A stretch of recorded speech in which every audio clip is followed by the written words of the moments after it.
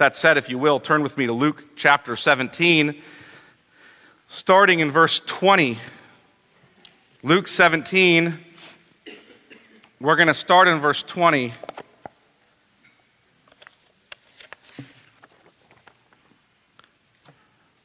Being asked by the Pharisees when the kingdom of God would come, he, that being Jesus, answered them, "The kingdom of God is not coming with signs to be observed.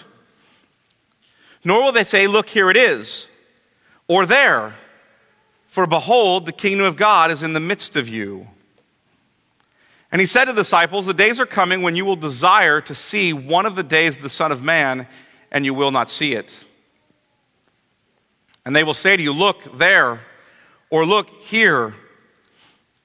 Do not go out or follow them. For as the lightning flashes and lights up the sky from one side to the other, so will the Son of Man be in his day. But first he must suffer many things and be rejected by this generation. Just as it was in the days of Noah, so it will be in the days of the Son of Man. They were eating and drinking and marrying and being given in marriage until the day when Noah entered the ark, and the flood came and destroyed them all. Likewise, just as it was in the days of Lot, they were eating and drinking, buying and selling, planting and building. But on the day when Lot went out from Sodom, fire and sulfur rained down from heaven and destroyed them all. So will it be on the day when the Son of Man is revealed. On that day, let the one who is on the housetop with his goods in the house not come down to take them away, and likewise let the one who is in the field not turn back. Remember Lot's wife. Whoever seeks to preserve his life will lose it, but whoever loses his life will keep it. I tell you, in that night there will be two in one bed, one will be taken and the other left. There will be two women grinding together, one will be taken and the other left. And they said to him, 'Where, Lord?' He said to them, 'Where the corpse is, there the vultures will gather.'" Let me pray. Father, we ask that as we look at your word, we ask that your Spirit give us ears to hear what your Spirit is saying to the church. Or we ask that we would hear what your Son is teaching the Pharisees and the disciples about himself and the nature of his kingdom. We ask that you would work in the hearts of those who do not know your Son Jesus and who are not members or citizens of his kingdom, that you would work today and open their eyes and their ears, and that they would see their need for Jesus, and that you would rescue them from the kingdom of darkness and bring them into the kingdom of your beloved Son. We pray for those of us who do know your Son, who are citizens of your kingdom, that you would work in us, that we would not long for the things of this world, but that we would long for the consummation of the kingdom, for his final coming, for the day when all the riches of God in Christ Jesus will be ours, and that we'll realize that fully and finally. We pray that we would long for that day, and that we would even ask for it in prayer as Jesus commands us to. That we would repent in ways that we need to repent, that your Son would be exalted. In Jesus' name, amen. Jason, can you get me some water? Side note. We know that life is supposed to be more than what we experience generally. We know it is. How do I know that? We see this when we suffer and die, when there's injustice and tragedy, and we know that this is not the way it's supposed to be. We know suffering and death in one sense is unnatural and wrong. It's not supposed to be this way. When we see a young child die, or some family member we know and love ravaged by cancer, when we see a typhoon hit a country like the Philippines, or a hurricane hit the southern states of the U.S., and people suffer immeasurably and they die, we know this is not the way it's supposed to be. As our own death approaches, as the clock ticks and time slowly catches us, until it finally stalks us down and overcomes us and we die, we know that as that approaches, that this is not the way it's supposed to be. We also see this when we experience wonderful and transcendent moments. Whether it's great music, or great art, or great food, or a scenic landscape, or some nostalgic moment, we experience those great moments, as C.S. Lewis says, as distant echoes of a better country. These are tiny cups of water, dude. Thanks. They are. See, this is not the way it's supposed to be. Just a distant echo of what I was hoping for. It's all right.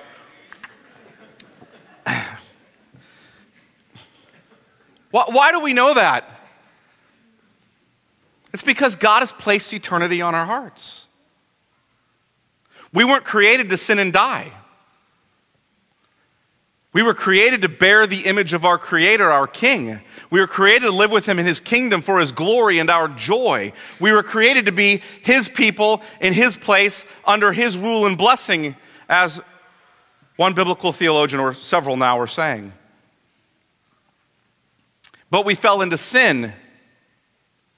We lost Eden. And we are now God's enemies, lost from our true home, suffering from sin and death. That is now our, if you will, natural state. We are no longer God's people in God's place, under God's rule and blessing, because of the fall into sin. But God made a promise that He would send a Savior King, something I addressed quite a bit last week. A Messiah, and that through Him and His work, we would once again be God's people, in God's place, under God's rule and blessing. We would live eternally with our King, in His kingdom, for His glory and our joy. This is why Jesus' statement here in Luke is so important. In this passage, He makes a declaration that He expects will reorient the lives of His hearers. Jesus' statement is about His kingdom, the kingdom of God. And as we look at the passage, I really want to focus on 4 truths about the kingdom. So we're going to look at 4 truths about the kingdom of God that we get from this passage. There are more truths than that I could pull out, but I'm just going to focus in on 4. Here's the first one. The kingdom of Jesus is already here. That the kingdom of Jesus is already here. Look at verse 20 and 21 of chapter 17. Being asked by the Pharisees when the kingdom of God would come, He answered them, the kingdom of God is not coming with signs to be observed. In other words, don't be looking for signs, nor will they say, look, here it is, or there, for behold, the kingdom of God is in the midst of you. In other words, the kingdom of God is already here. It's in your midst. How is that so? How can that be true? How can the kingdom of God already be among them? I think in your NIVs it might say in them or is in you. It's better rendered among you or in your midst.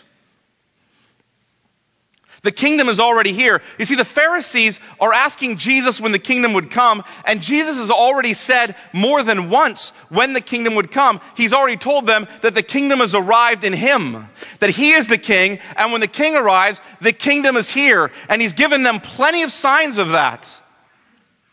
Jesus is announcing His kingdom is already here because the king is already here. He's just healed 10 lepers. It's like the Pharisees have completely lost sight of this. He's just healed 10 lepers, which is a picture that God's kingdom reverses the curse. And the Pharisees refuse to see that God's kingdom has come with Jesus. They don't want to see it. They aren't buying it. He's announced the kingdom before. Thanks, Randy. Randy has now acted as the Messiah here. He's brought what my soul thirsted for.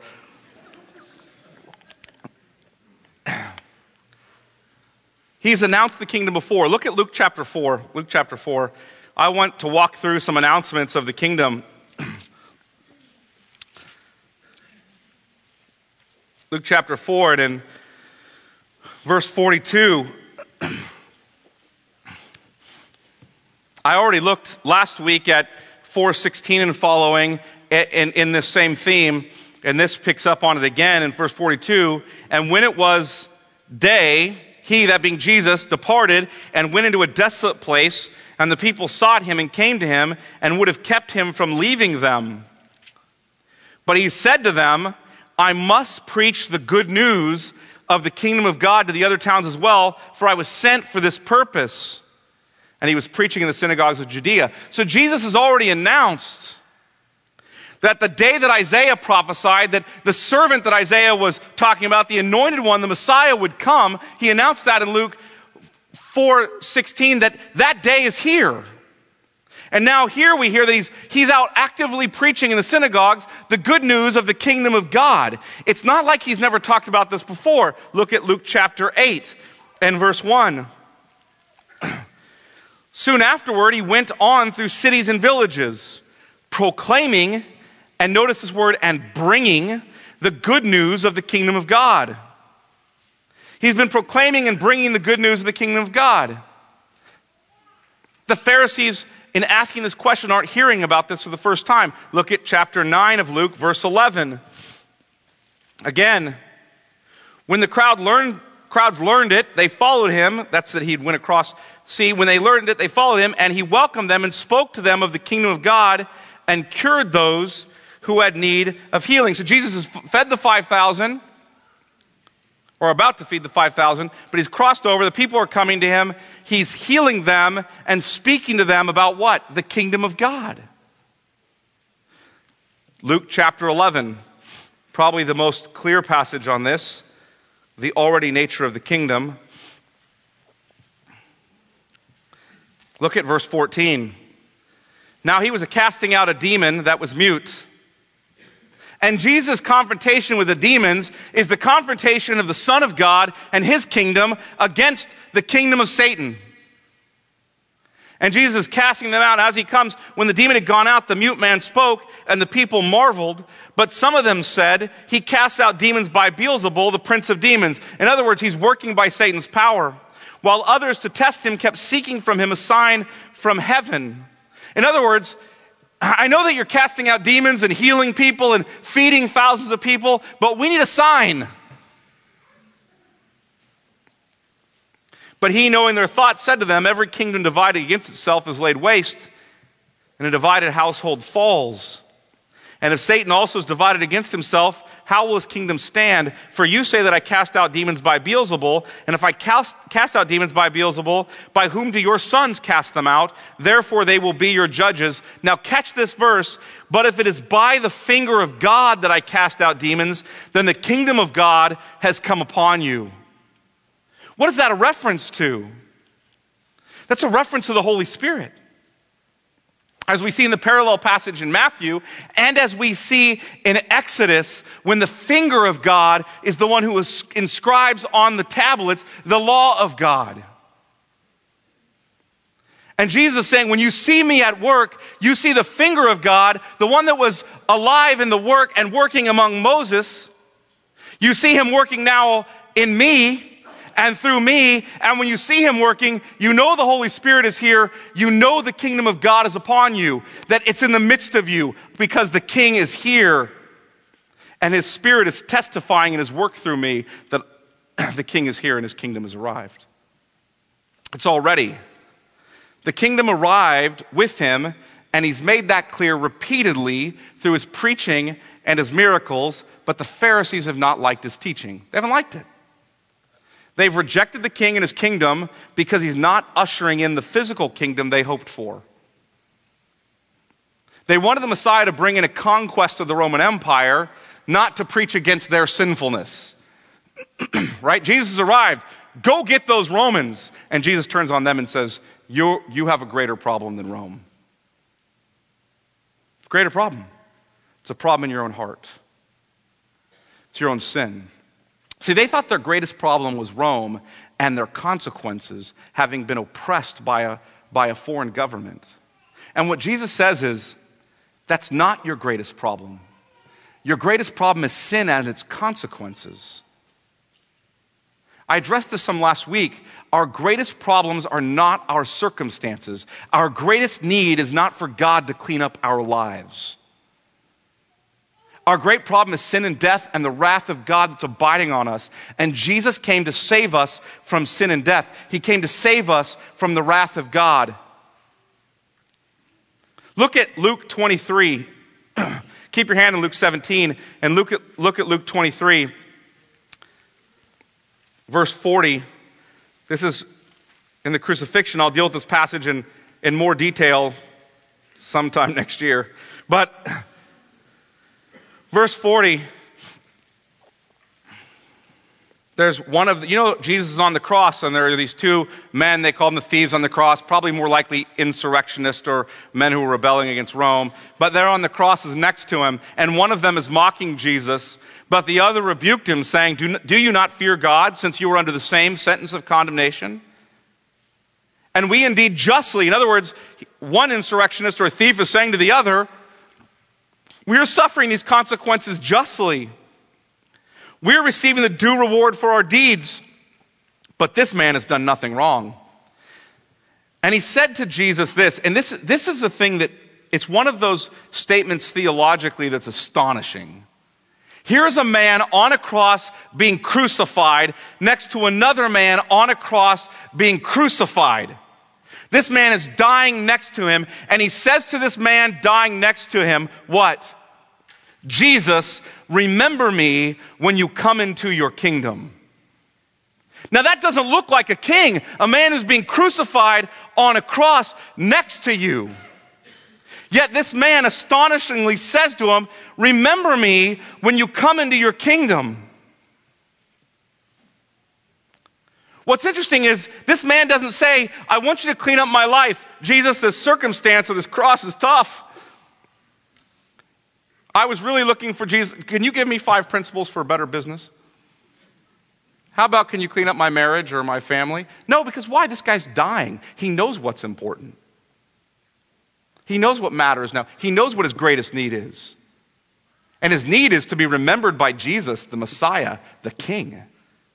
So that he can come into his kingdom, and Jesus' promise to him comes right after that. And he said to him, truly I say to you, today you will be with me in paradise. See, Jesus is going to save him. Look at Luke 9:23. Luke 9:23, we see a similar sort of thing here. And he said to all, that's Jesus speaking again, said to all, if anyone would come after me, let him deny himself and take up his cross daily and follow me.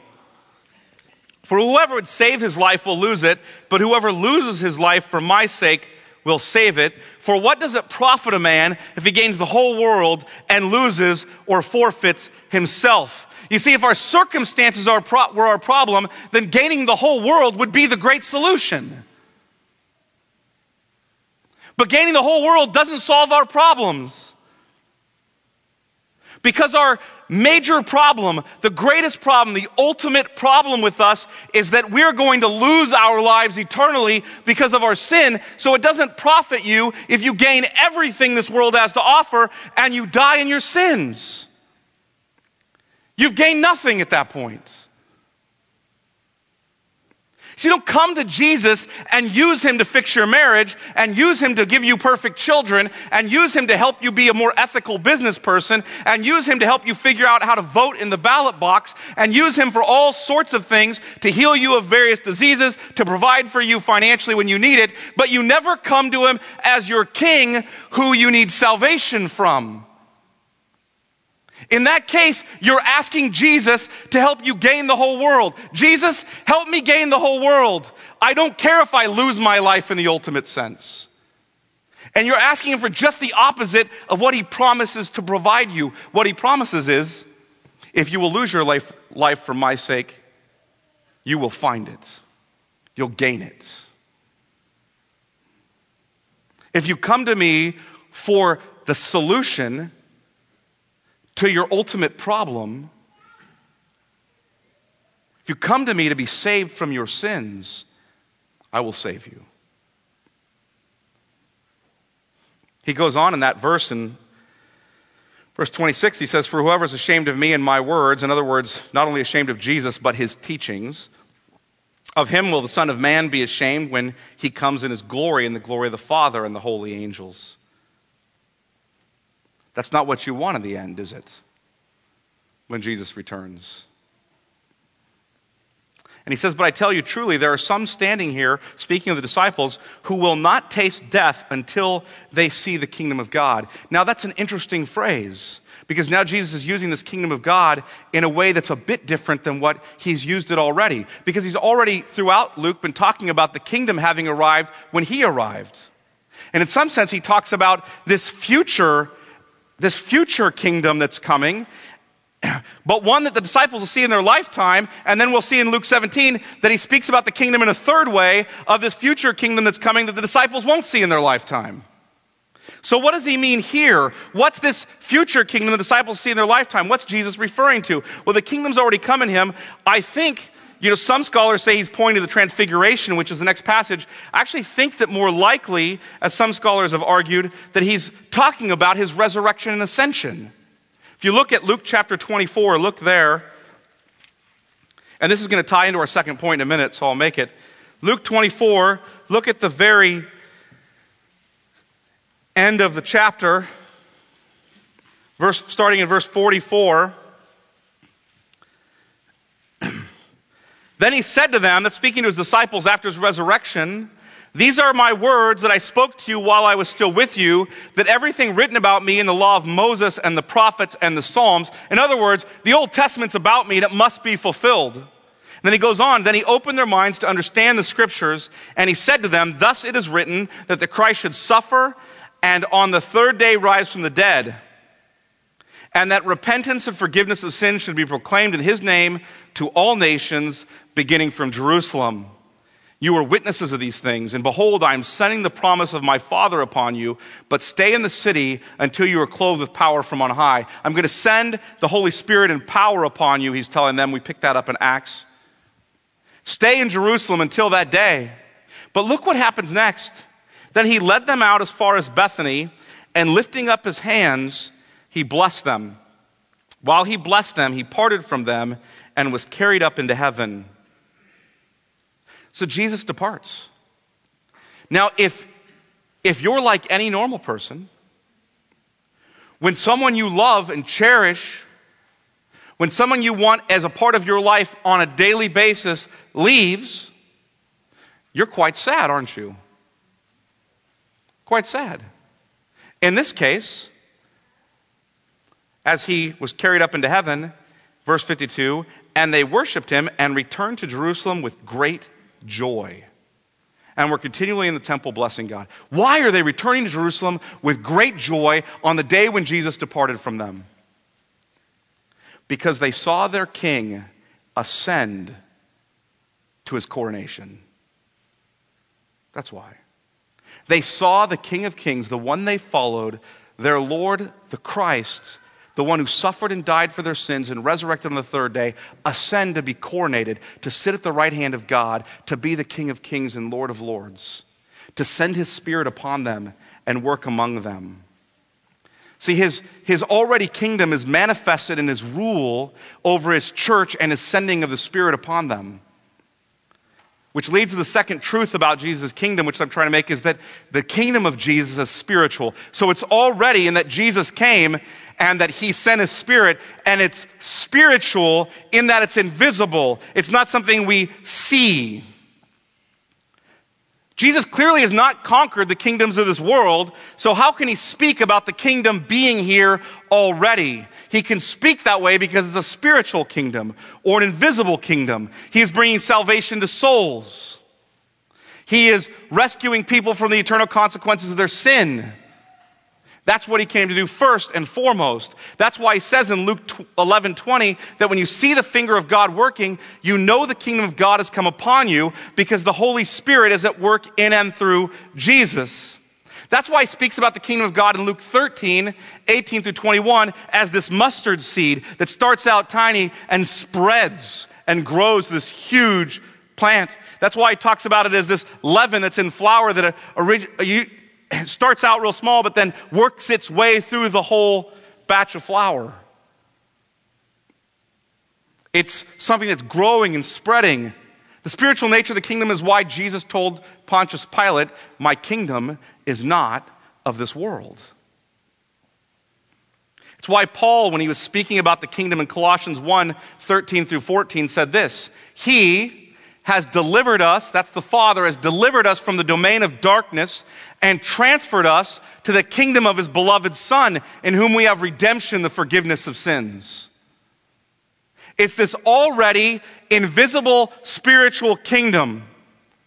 It's why the author of Hebrews in Hebrews 12 says, "Therefore let us be grateful for receiving a kingdom that cannot be shaken." We've received that kingdom. It can't be shaken. Thus let us offer to God acceptable worship with reverence and awe, for our God is a consuming fire. So the kingdom arrived in Jesus. The kingdom is already here in Christ. As the resurrected Christ, he has all authority in heaven and on earth. That means he's the king already. But his rule is a spiritual rule, an invisible rule, and his will is not being done on earth as it is in heaven. We're going to talk about that more next week when we look at Luke 18 as an extension of what Jesus is teaching here. See, sin is still present. People still die. He is the king and believers are members of his kingdom, but it's currently a spiritual kingdom. That's why we're sojourners or aliens or strangers in this world. We are citizens of the kingdom of God. And if you aren't looking to Jesus in faith, then you are not a member of his kingdom and you remain his enemy. But perhaps as an unbeliever, and I was this way as an unbeliever for some time, perhaps the threat of being under the wrath of God doesn't seem too frightening since you can't see his kingdom right now anyway. What are all these threats about the kingdom of God and the wrath of God? I don't see any of that. It's been a couple thousand years. Jesus hasn't returned yet. Why should I be in a hurry to repent? Further, perhaps as a believer, being a member of God's kingdom doesn't seem too comforting right now. It doesn't seem too encouraging right now because you can't see it either, for we walk by faith and not by sight. Which leads us to the next truth about the kingdom of God, which Jesus taught, which is this. Third point is the kingdom of Jesus is not yet. So it's invisible or spiritual, and it's not yet. So how can it be not yet when I already said it is already? Because Jesus talks about his kingdom as something that is coming in the future. He talks about it as something that's here now and as something that's coming in the future. Look at Luke 17 and look at verse 22. And he said to his disciples, notice he's turned from the Pharisees to speak directly to the disciples here. The days are coming when you will desire to see one of the days of the Son of Man and you will not see it. So you're going to look forward to, you're going to wish I was around, but I won't be. In that sense, you're going to be looking forward to the day when I rule and reign and have consummated the kingdom, but you won't see it. And they will say to you, look there, or look here. Do not go out and follow them. For as the lightning flashes and lights up the sky from one side to the other, so will the Son of Man be in his day. But he must first suffer many things and be rejected by this generation. In other words, he says the day of the Son of Man is coming, and you're going to see it when it happens. Don't listen to these guys who are telling you, go look for it. Here it is, there it is. Don't listen to them. You're going to know when it comes. And when he comes, it's going to be this great day that you're longing for, but you won't see. In other words, it seems to be that he's telling the disciples they're not going to see it in their lifetimes. But what is this day of the Son of Man? What's he talking about? He uses the plural days. If you look down later in the passage in verse 26, just as it was in the days of Noah, so it will be in the days of the Son of Man. It seems to be that he picks up the plural days to parallel with it with the days of Noah, because later on he talks about one day of the Son of Man. So, what's the day of the Son of Man? Well, it comes from Daniel 7. Listen to this in 13 and 14. I saw in the night visions, and behold, with the clouds of heaven, there came one like a son of man. And he came to the Ancient of Days, that is the Father, and was presented before him. And to him was given dominion and glory and a kingdom, that all peoples, nations, and languages should serve him. His dominion is an everlasting dominion which shall not pass away, and his kingdom one that shall not be destroyed. There is a day coming in which Jesus will fully consummate and establish his kingdom on earth. Faith will become sight. Jesus will return, and he will put sin and death under his feet. That's what Paul says in 1 Corinthians 15. That he will come, and he will put his final enemy, death, under his feet. That's why John in Revelation chapter 11, as he sees a picture of the end of all things, of the return of Jesus at the blow of the seventh trumpet in verse 15 says this, Then the seventh angel blew his trumpet, and there were loud voices in heaven saying, The kingdom of this world has become the kingdom of our Lord and of his Christ, and he shall reign forever and ever. And the 24 elders who sit on their thrones before God fell down on their faces and worshiped God, saying, We give thanks to you, Lord God Almighty, who is and who was. Notice no longer who is to come, because he has come. For you have taken your great power and begun to reign. The nations raged, but your wrath came, and the time for the dead to be judged, and for rewarding your servants, the prophets and the saints, and those who fear your name, both small and great, and for destroying the destroyers of the earth. His kingdom is coming, and he will put all enemies under his feet. So let's look at the fourth truth regarding Christ's kingdom as we walk through the passage. That's this: the kingdom of Jesus.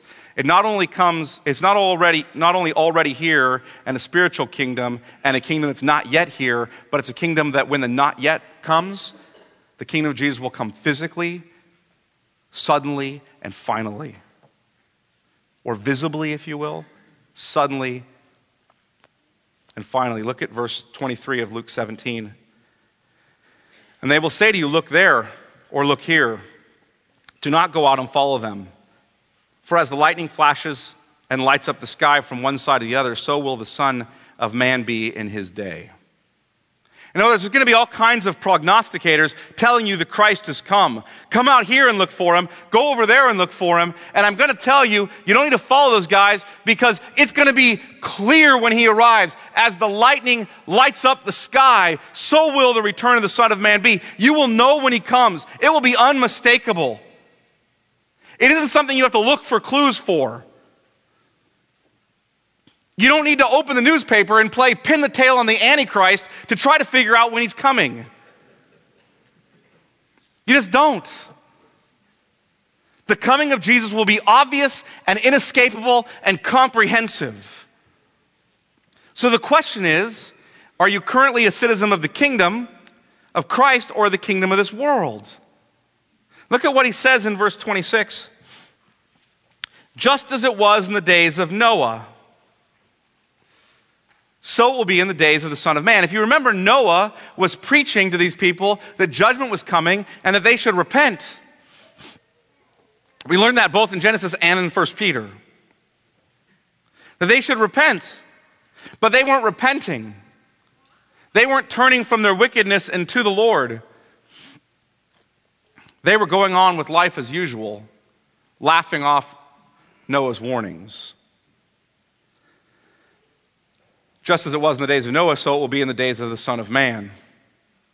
Listen to the days of Noah. They were eating and drinking and marrying and being given in marriage. In other words, they were carrying on as if all were normal, as if this is all there were, as if nothing comes after this. They believed that they were living the end of the story. There was no end to come, that the end was just eat, drink, and be merry, for tomorrow we die.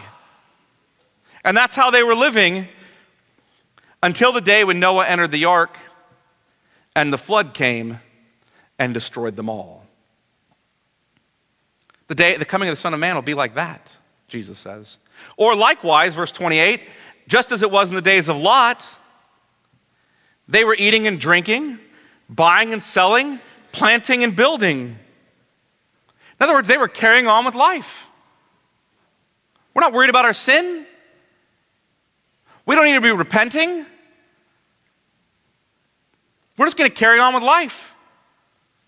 There's no judgment coming for any of this. There's nothing that follows this. And he says, but on the day when Lot went out from Sodom, fire and sulfur rained from heaven and destroyed them all. So it will be on the day when the Son of Man is revealed. Do you hear that? There's not going to be any mystery about his coming. It's going to be obvious. And there isn't going to be any figuring out the day he's coming. It's going to come suddenly. It's going to come upon you at a time you don't expect. It'll be obvious, and it'll be sudden, and it'll be inescapable.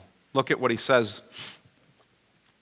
in verse 31. On that day, let the one who's on the housetop with his goods in the house not come down to take them away. And likewise, let the one who's in the field not turn back. In other words, don't worry about your stuff here on that day. Remember Lot's wife. What's the admonition? Lot's wife was still longing for Sodom, for this world. Remember her. Whoever seeks to preserve his life will lose it. We heard that before in Luke 9, didn't we? But whoever loses life will keep it. I tell you, in that night there will be two in one bed. One will be taken and the other left. We don't know whether the one taken or the one left is the one under judgment. We assume from the context and a few other passages that the one taken is saved and the one left is judged, but we don't ultimately know just from this passage what's meant here. The point is there's a separation. Someone is falling under judgment and someone is not. One will be taken and one left. There will be two women grinding together at the mill. One will be taken and the other left. And they said to him, "Where, Lord?" And to clean it all up for us and make it all clear so we understand it, he says, "Where the corpse is, there the vultures will gather." Thank you. Here's what he's getting at. The coming will be visible, physical, sudden, and final. Inescapably final. So the question is, are you currently a citizen of the kingdom of Christ or of the kingdom of this world? What are you living for? Jesus' admonition to the disciples are there's two ways to live. You can live like Noah or like those around him. You can live like Lot or like Sodom and Gomorrah. You can live like the disciples of Jesus, looking forward to the consummation of the kingdom, or you can live like the world who lives for the here and now. You can live like those who lose their lives here and so gain eternal life, or you can live like those who invest their lives here and so lose eternal life. See, those are the options. If you're not a citizen of Christ's kingdom, you're his enemy, and when he returns, you will suffer his judgment. Scripture is clear about that. And I tell you that because I'm not ashamed of Christ or his words. So I urge you to look to Jesus now and be saved from the wrath to come. Look to him now and be forgiven your sins and become a member of his kingdom. His return could be at any moment, at a time you don't expect, so don't waste your time. Look to him. That's why Paul says today is the day of salvation. He's talking about this age that we're in. He doesn't mean if people don't repent that the next day you can't be saved. Today is the day of salvation. Tomorrow that deal's off. That's not his point. His point is that we're in the age in which Christ is saving people. You turn to him now, but tomorrow, in the sense of an age, the day that Jesus returns will be the day of judgment, the day of the Son of Man. So you look to him now. If you're a believer and thus a citizen of the kingdom of Christ, I encourage you to continue to seek the kingdom of God. Following Jesus means a radical reorientation of your life. The world is looking for something else. You're to look for this. You're to invest your life in his kingdom. Look at Luke. Look back in Luke. Actually, you know what? Go to Matthew 6. I'm going to show you this in Matthew 6. Go to Matthew chapter 6. Because Jesus wanted his disciples to hear this. And it plays into the seeking of the kingdom, the reorientation of your lives, believers. Look at verse 25 of Matthew 6. Therefore I tell you, do not be anxious about your life, what you will eat or what you will drink, nor about your body what you will put on. Is not life more than food and the body more than clothing? Look at the birds of the air. They neither sow nor reap nor gather into barns, and yet your heavenly Father feeds them. Are you not of more value than they? In other words, why are you worrying about and being anxious about all this stuff? Your heavenly Father will take care of you. He takes care of the birds. They don't have savings accounts. They don't have retirement. And God feeds them. Stop being anxious about stuff. Start trusting him. He goes on to say, and which of you being anxious can add a single hour to your lifespan? That's a cubit. It's 18 inches. It's like which of you can take a step forward? Can't add anything. And why are you anxious about clothing? Consider the lilies of the field, how they grow. They neither toil nor spin. Yet I tell you, even Solomon in all his glory was not arrayed like one of these. But if God so clothes the grass of the field, which today is alive and tomorrow is thrown into the oven, will he not much more clothe you, O you of little faith? Therefore do not be anxious, saying, what shall we eat? Or what shall we drink? Or what shall we wear? For the Gentiles, that's the unbelievers, seek after all these things. See, they're seeking after eating and drinking and marrying and being married. They're seeking after investing their lives in this world. And your heavenly Father knows you need them all. But seek first the kingdom of God and his righteousness, and all these things will be added to you. You're not supposed to be seeking the kingdom of God and his righteousness. We're not even worried about that stuff. The stuff of this world. We're looking forward to our eternal home with our King, in which we see his kingdom consummated. That's what we're seeking after. That is how our lives are expressed. That is why we lose them for his sake. We pursue his kingdom, which means we love him and we love other people, which means that we fulfill his commission, that we take the gospel to those who haven't heard, to the ends of the earth. Which is why we pray constantly his kingdom would come, because we're looking forward to that day. We understand that the end of the story isn't, I have a nice wife and I have nice kids and I have a nice house and a nice job and all of life. Isn't it nice? I have nice neighbors even. Everything is so nice in America. That word originally meant stupid. And that's how I feel when we say everything is nice. It's just so stupid to say that all the time, right? That's not what life is about. That's not the end of the story. Believers, the end of the story is the coming of your King and the consummation of his kingdom and living eternal glory with him. That ought to reorient your whole life. What matters to you and how you live, how you spend your money, how you pray, how you think about raising your children, how you can think about your marriage, how you think about the work that you do. It ought to all be changed, reoriented based upon the fact that Christ's coming kingdom is our hope. That's the end of the story.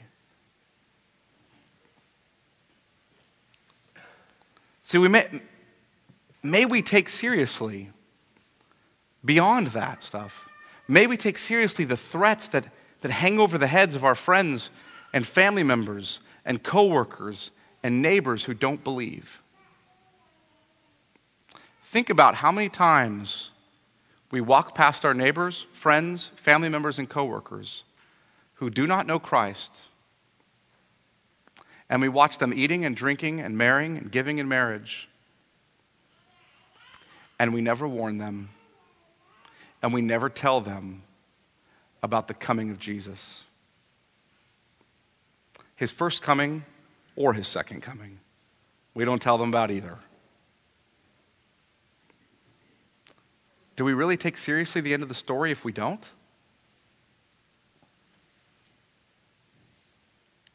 See, our hearts should break over lost people and lost nations. The reason we started Radius International as a church is part of starting that, to train people to go to unreached, unengaged people groups, is because we wanted to help people who were willing to give their lives up because they knew the end of the story was not the here and now. They knew the end of the story was the kingdom with Jesus, so they were going to throw away their lives to see these people groups who've never heard of Jesus hear of him and be saved. How can we do any less if we really take seriously the end of the story?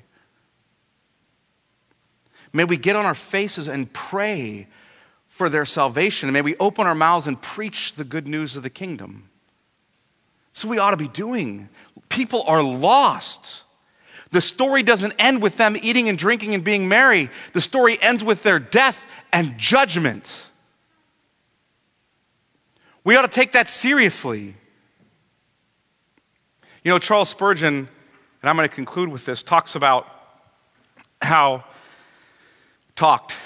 he's been dead for over 100 years, talked about how we ought to be praying and pleading for people's souls. And he gives the example of a parent, essentially, or an adult who walks into a room and finds a dead child in their bed. Now, if you walked into your child's room and found your child laying there on their bed dead, you would, Charles Spurgeon says, basically throw yourselves upon them, wrap them in your arms, and plead with God and pray to God to give them life. Bring them back. And you would do so with much tears. You would be on your face pleading, bring them back, give them life. And he says, yet our children walk around spiritually dead all the time, and how much do we plead for their salvation? Yet our friends and neighbors and coworkers walk around dead spiritually all the time, and how often do we plead with tears that God would save them? You see, this isn't the end of the story, folks. The end of the story is Jesus' return and his coming kingdom. That gives us great hope, but it gives great threats to those who don't turn to him. So if you're one of them, turn to him now and be saved. And if you're not, if you are a believer, I encourage you to start pleading for your unbelieving friends that God would save them. Start opening your mouth and talking about Jesus. Make sure they know the end of the story. That's what he's called us to do. Let me pray. Father, we ask that you would work in us in such a way that we would take seriously and rejoice in the fact that your Son's kingdom has come and that we've been saved. That we would look forward to and long for the consummation of his kingdom, his coming, and his putting an end to sin and death and suffering and eternal life with him. And Father, we ask that you would sober us, that we would recognize the judgment that is upon our friends and neighbors and family and coworkers, upon people groups who've never heard of your Son. That we would be sobered to consider the end of the story, and that we would not let the opportunity pass by to tell them about it. That we would tell them about Jesus. We would tell them about their need for him and how the story ends in him and apart from him. And that they would be saved. Father, give us hearts that rejoice in the coming of Jesus, our Savior, and at the same time hearts that break over those who are lost and who will be judged on that great day. And give us a fervor to preach the gospel to them, to speak of it to them, so that they would be saved. Pray this in Jesus' name. Amen.